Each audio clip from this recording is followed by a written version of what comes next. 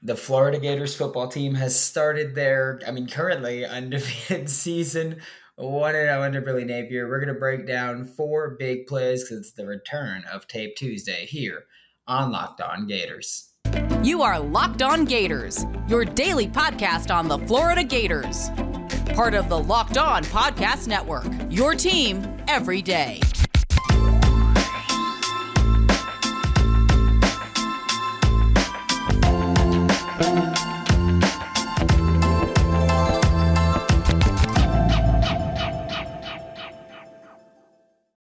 Hello and welcome back to another episode of Locked On Gators, part of the Locked On Podcast Network, your team every day. Thanks for making Locked On Gators your first listen of the day. We are available daily and free wherever you listen to podcasts. Happy Tuesday. Happy Tape Tuesday. I'm Brandon Olson. Find me on Twitter at WNS_Brandon. Written work with the Whole Nine Sports and Giants Country of SI.com.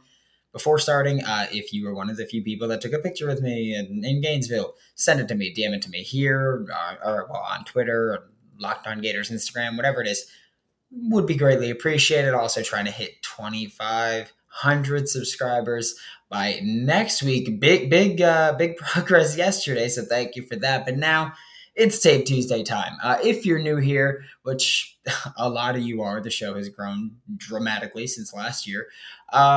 I'm going to try to do this every week. I will also say I can't show the film copyright stuff. Yay. It's not, it is what it is. We're looking at whiteboard. I'm drawing up the play, so there still is visuals. So if you're just listening, I urge you to, at least on Tuesdays, check out Locked On Gators YouTube. First play we're breaking down is, I think it's fairly obvious what should be the first play, and it is clearly the Anthony Richardson 2-point conversion. Again, if you're new here, welcome. This is the 2-point conversion Anthony Richardson. This is what we use playrpro.com. It's a fantastic website. I love using it. I that's not paid. I pay for it. That's what we're talking about with PlayR Pro. It is just a spectacular website to do this specifically on. So we're going to take a look at Anthony Richardson's 2-point conversion. Of course, this was, the wildest thing that we've seen in quite some time in Gainesville. We've seen Tim Tebow do the jump pass. We've seen a lot of people replicate the jump pass. This was something new. I'm going to play the art here on the screen for you so you can at least see that and see exactly what it was that happened. But that's what we're looking at. This is a play action fake jump pump pass. It was ridiculous. I'm not sure how easy it is for you to see the numbers here, but that's 15 dropping back. Number 3 is the first guy that gets close to him. And number 3 he's kind of made it look silly. You can see that he drops off to the side here, and that's a very fun part because that is Mohamoud Diabate, the former Florida Gator, who had one of the most egregious fake injury moments that I've probably ever seen in all of football. It was honestly, it was disgustingly egregious. So I absolutely hate that. But here you see Anthony Richardson. He pump fakes right as Diabate closes the gap. Then he rolls out. Lander Barton, I believe, is number 20 on Utah. The true freshman just could not keep up with him. He rolls to the right. Diabate is just wide open. I also want to talk about how, I spent a lot of time throughout just this preview cycle of this game, and I was like, look, the Utah safeties, you need to make them prove that they are good enough. You got Cole Bishop, you got Lander Barton. Cole Bishop is one of these safeties that honestly just not super impressive. Kareem Reed is someone that they were like, oh, hey, he's fantastic. Everybody here kind of just it went haywire. No one tracked Jaquavian Fraziers to that back right corner. I don't know what it was. I don't know if it was Kareem Reed, if it was Cole Bishop, if it was RJ Hubert, I believe is the other name. I don't know who screwed it up here, but I know that Diabate screwed up that pursuit where he could have had a sack. Instead, he wanted to stick his hand up and try to deflect the ball, which I understand wanting to do, especially when you're playing against someone who is as strong-armed as Anthony Richardson, where even through I want to say pressure or getting hit, he can make these passes. but this was just horrible. Diabate jumped up and then fell down when he didn't get the sack. Lander Barton took a bad angle, but again, I think that maybe he thought that Diabate was going to get that sack. He did not. You had Naquan Wright go into the front end of the end zone here, and you see that corner on the far right kind of rode that wave instead of dropping back. So I don't know if maybe Kareem Reed was supposed to be the one in Jaquavian Frazier's, if that Xavier Henderson motion really screwed them up there.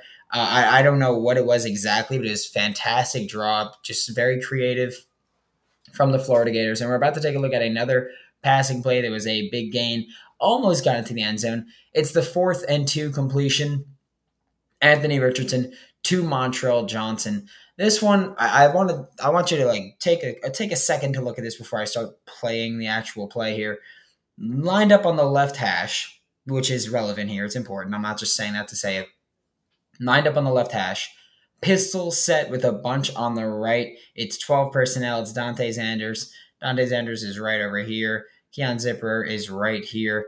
You've got Dejon Reynolds is number 8 on the field there, and Justin Shorter is the other receiver with Montrell Johnson in the backfield here. Utah is just completely bought in on this run. There are so many people. All 11 defenders for Utah were within 5 yards of the line of scrimmage. They were all bunched up here. They were all playing the run, which is also why I say I don't know if this is cover 0 by Utah or if they just bit so hard on this play fake that it took everybody out. And this is what I was talking about when I was like, oh, test those safeties.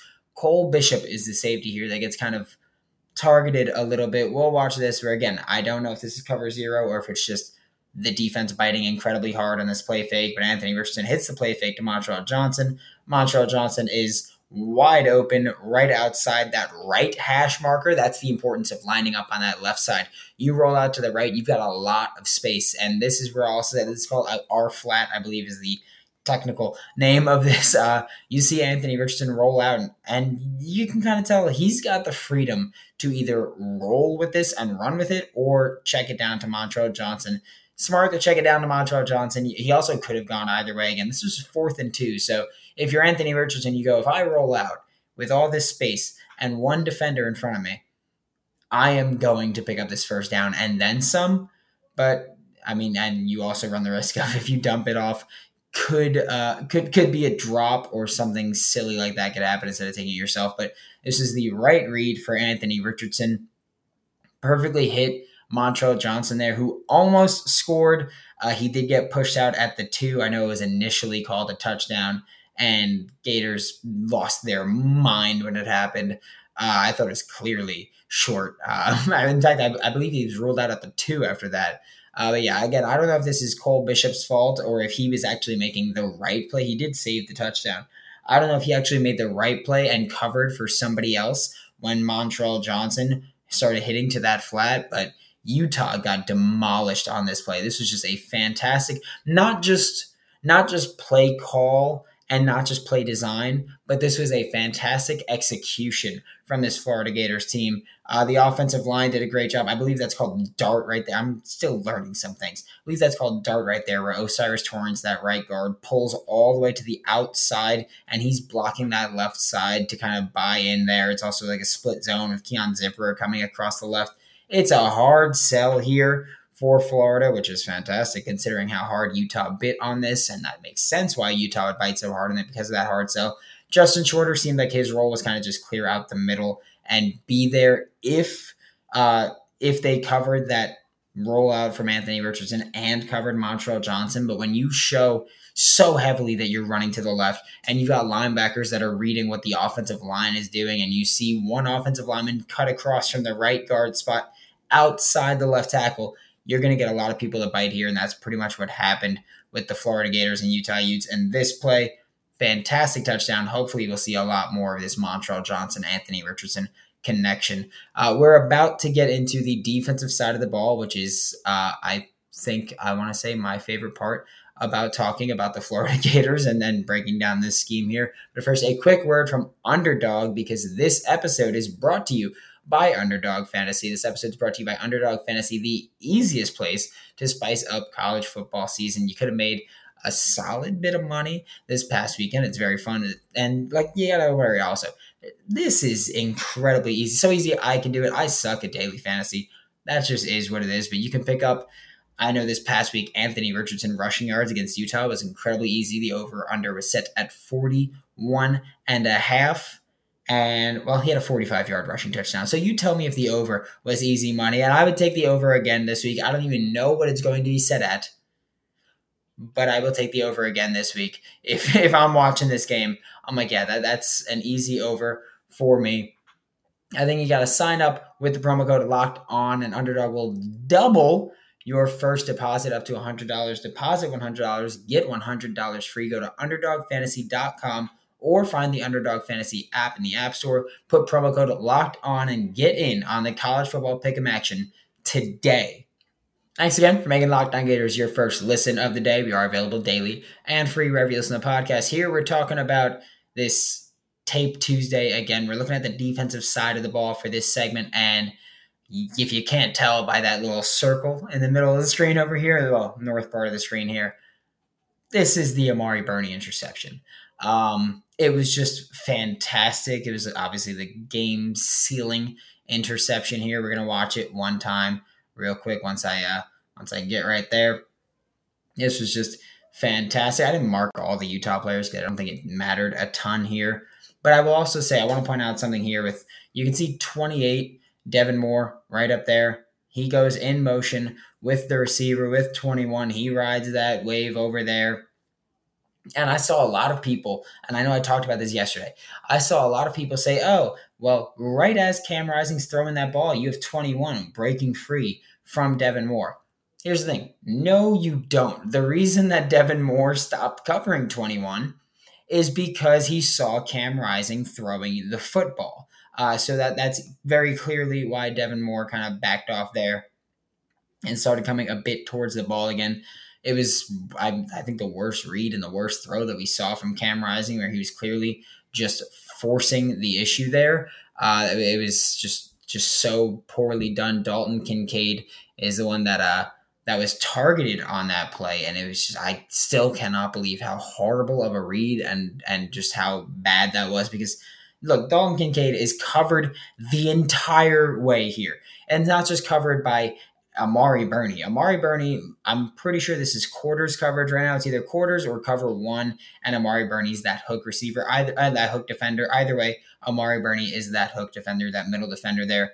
And Trevez Johnson is on Dalton Kincaid the entire way as well, coming out of that bunch set. So it's like, I don't know what Cam Rising thought he saw here, but it was wildly bad, if we're being honest. It was just one of those plays where I don't even know if the play was make a read and Cam Rising was like, I'm throwing to Dalton Kincaid. I don't know if the play was always just go to Dalton Kincaid, but he also stumbled at the end there. I know people were talking about a lot of contact being there.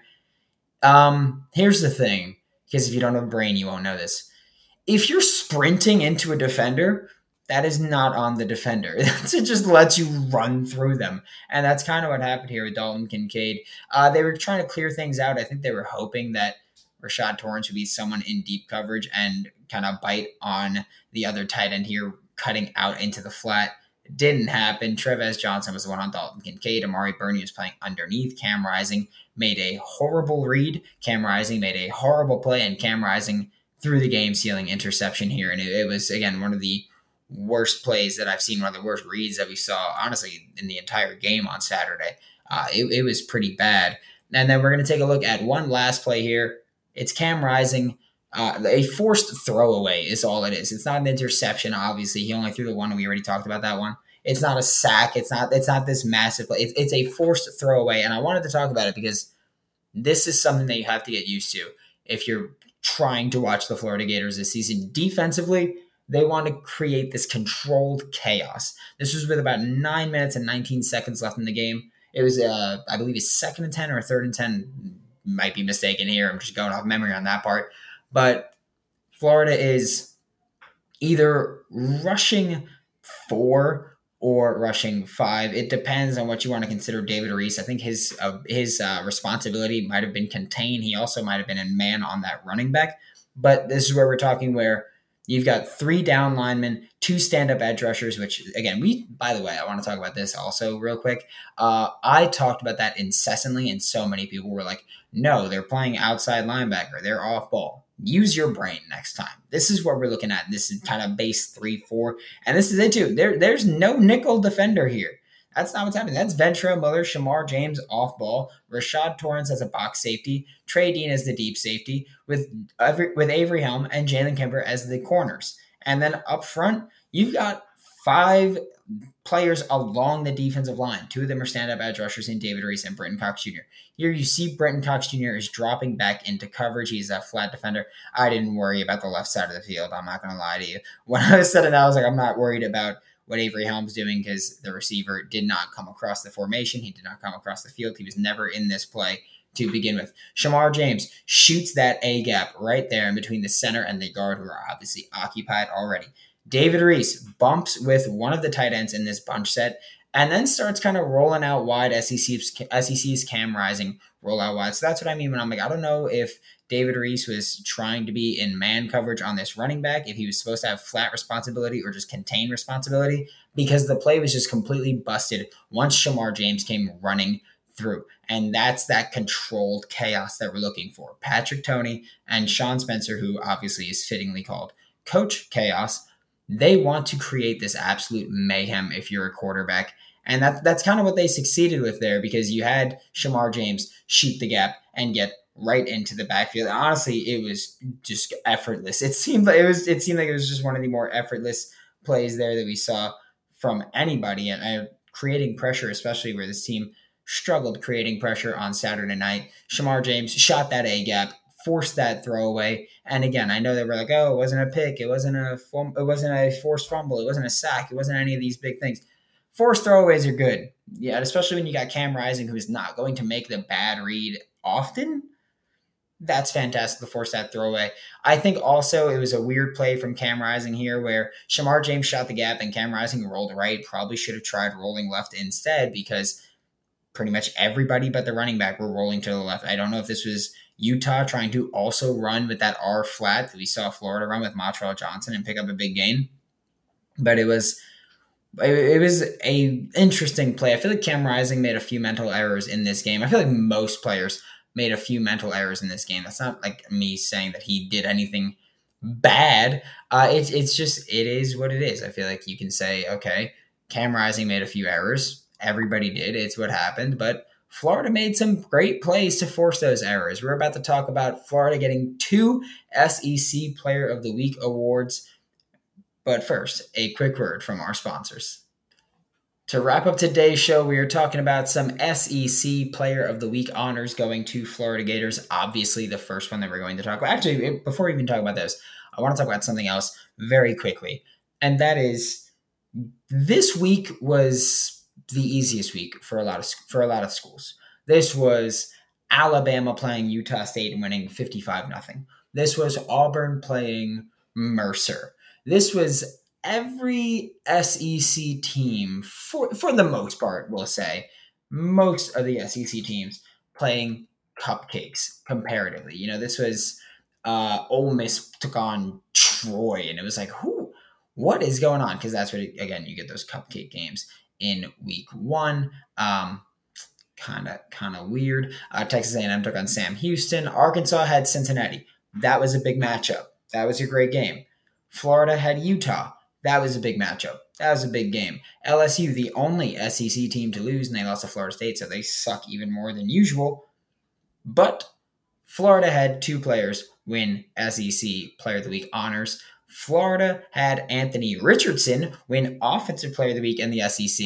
And I bring this up because Florida played Utah. Florida played a fantastic team. They didn't just beat up on scrubs. Florida played a fantastic team. Anthony Richardson won Player of the Week, Offensive Player of the Week. I think it was well-deserved. I've been critical of him. I've been saying, but I also think that he made the most of what was given to him and the opportunities that were afforded to him, specifically in this game against Utah. Like I've said, I think the offense was very, very limited. Again, I don't know if that was a lack of confidence in Anthony Richardson, which I don't think it was. I'll say that. Don't think it was a lack of confidence in Anthony Richardson. I don't know if it was necessarily just going, hey, this is how we beat Utah. Like, I forgot who I was talking to, but I was like, maybe Billy Napier's like, you will lose to Utah if you turn the ball over multiple times. So he figured, if we don't throw the ball deep, we're less likely to turn it over and less likely to run into those issues. And I think that's a fair strategy. I'm happy with Anthony Richardson winning SEC Offensive Player of the Week for that performance. I was a little bit worried that at some point it might go to Stetson Bennett, who, of course, got to beat the heck out of Oregon. Another SEC game where they actually played a formidable opponent, but Oregon kind of just rolled over and died in that game. If we're going to be honest with it, that's what that was. But this was Anthony Richardson's first SEC Player of the Week honor. Won't be his last, is what I'll say. I'm fairly confident saying it won't be his last, especially with Florida's schedule of Kentucky, Tennessee, A&M, Georgia, LSU. They're playing these big name universities, which is obviously going to look more impressive when you dominate them or when you produce against them. On the defensive side of the ball, SEC had the Florida had the co-defensive lineman of the week in the SEC with Brenton Cox Jr., who, I'll say this, I know a lot of people are like, oh, he over-pursued, he did this. You have to realize some of this is what they're coached to do. And Brenton Cox Jr. was like, look, it's called a chase technique. That's what we're doing. I was in that chase, that trail technique, whatever you want to call it. That's what I was told to do. You could also talk about, look, Brenton Cox Jr., I know he tweeted about this. He's like, I had 9 tackles for a defensive end outside linebacker.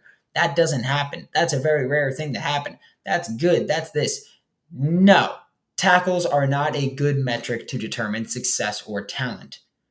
That being said, and I said this on yesterday's show, Brenton Cox Jr. played arguably the best game I've seen him play as a Florida Gator. That's just how it works out. I think that was a fantastic game by Brenton Cox Jr. I think pass rush needs help, needs more consistency. I don't know why they were lined up a line off the yard off a line of scrimmage every single time. That was incredibly weird. I'm not gonna be the one to call them out for it. I know a lot of people have done it, but that's not my responsibility to do that. But I will say that Brenton Cox Jr. deserved this award. He found some success as a pass rusher. It was also like, hey, he dropped back a couple of times. It wasn't often at all, but he dropped back a couple of times. He wasn't allowed to just pin his ears back. It also seemed like at certain parts, I don't know if he was gassed or if he's dealing with something, but it seemed like he was kind of slowed down or rotating in when I didn't think he'd be rotating out when I didn't think he'd be rotating out. I didn't think that made a ton of sense, but it's what happened.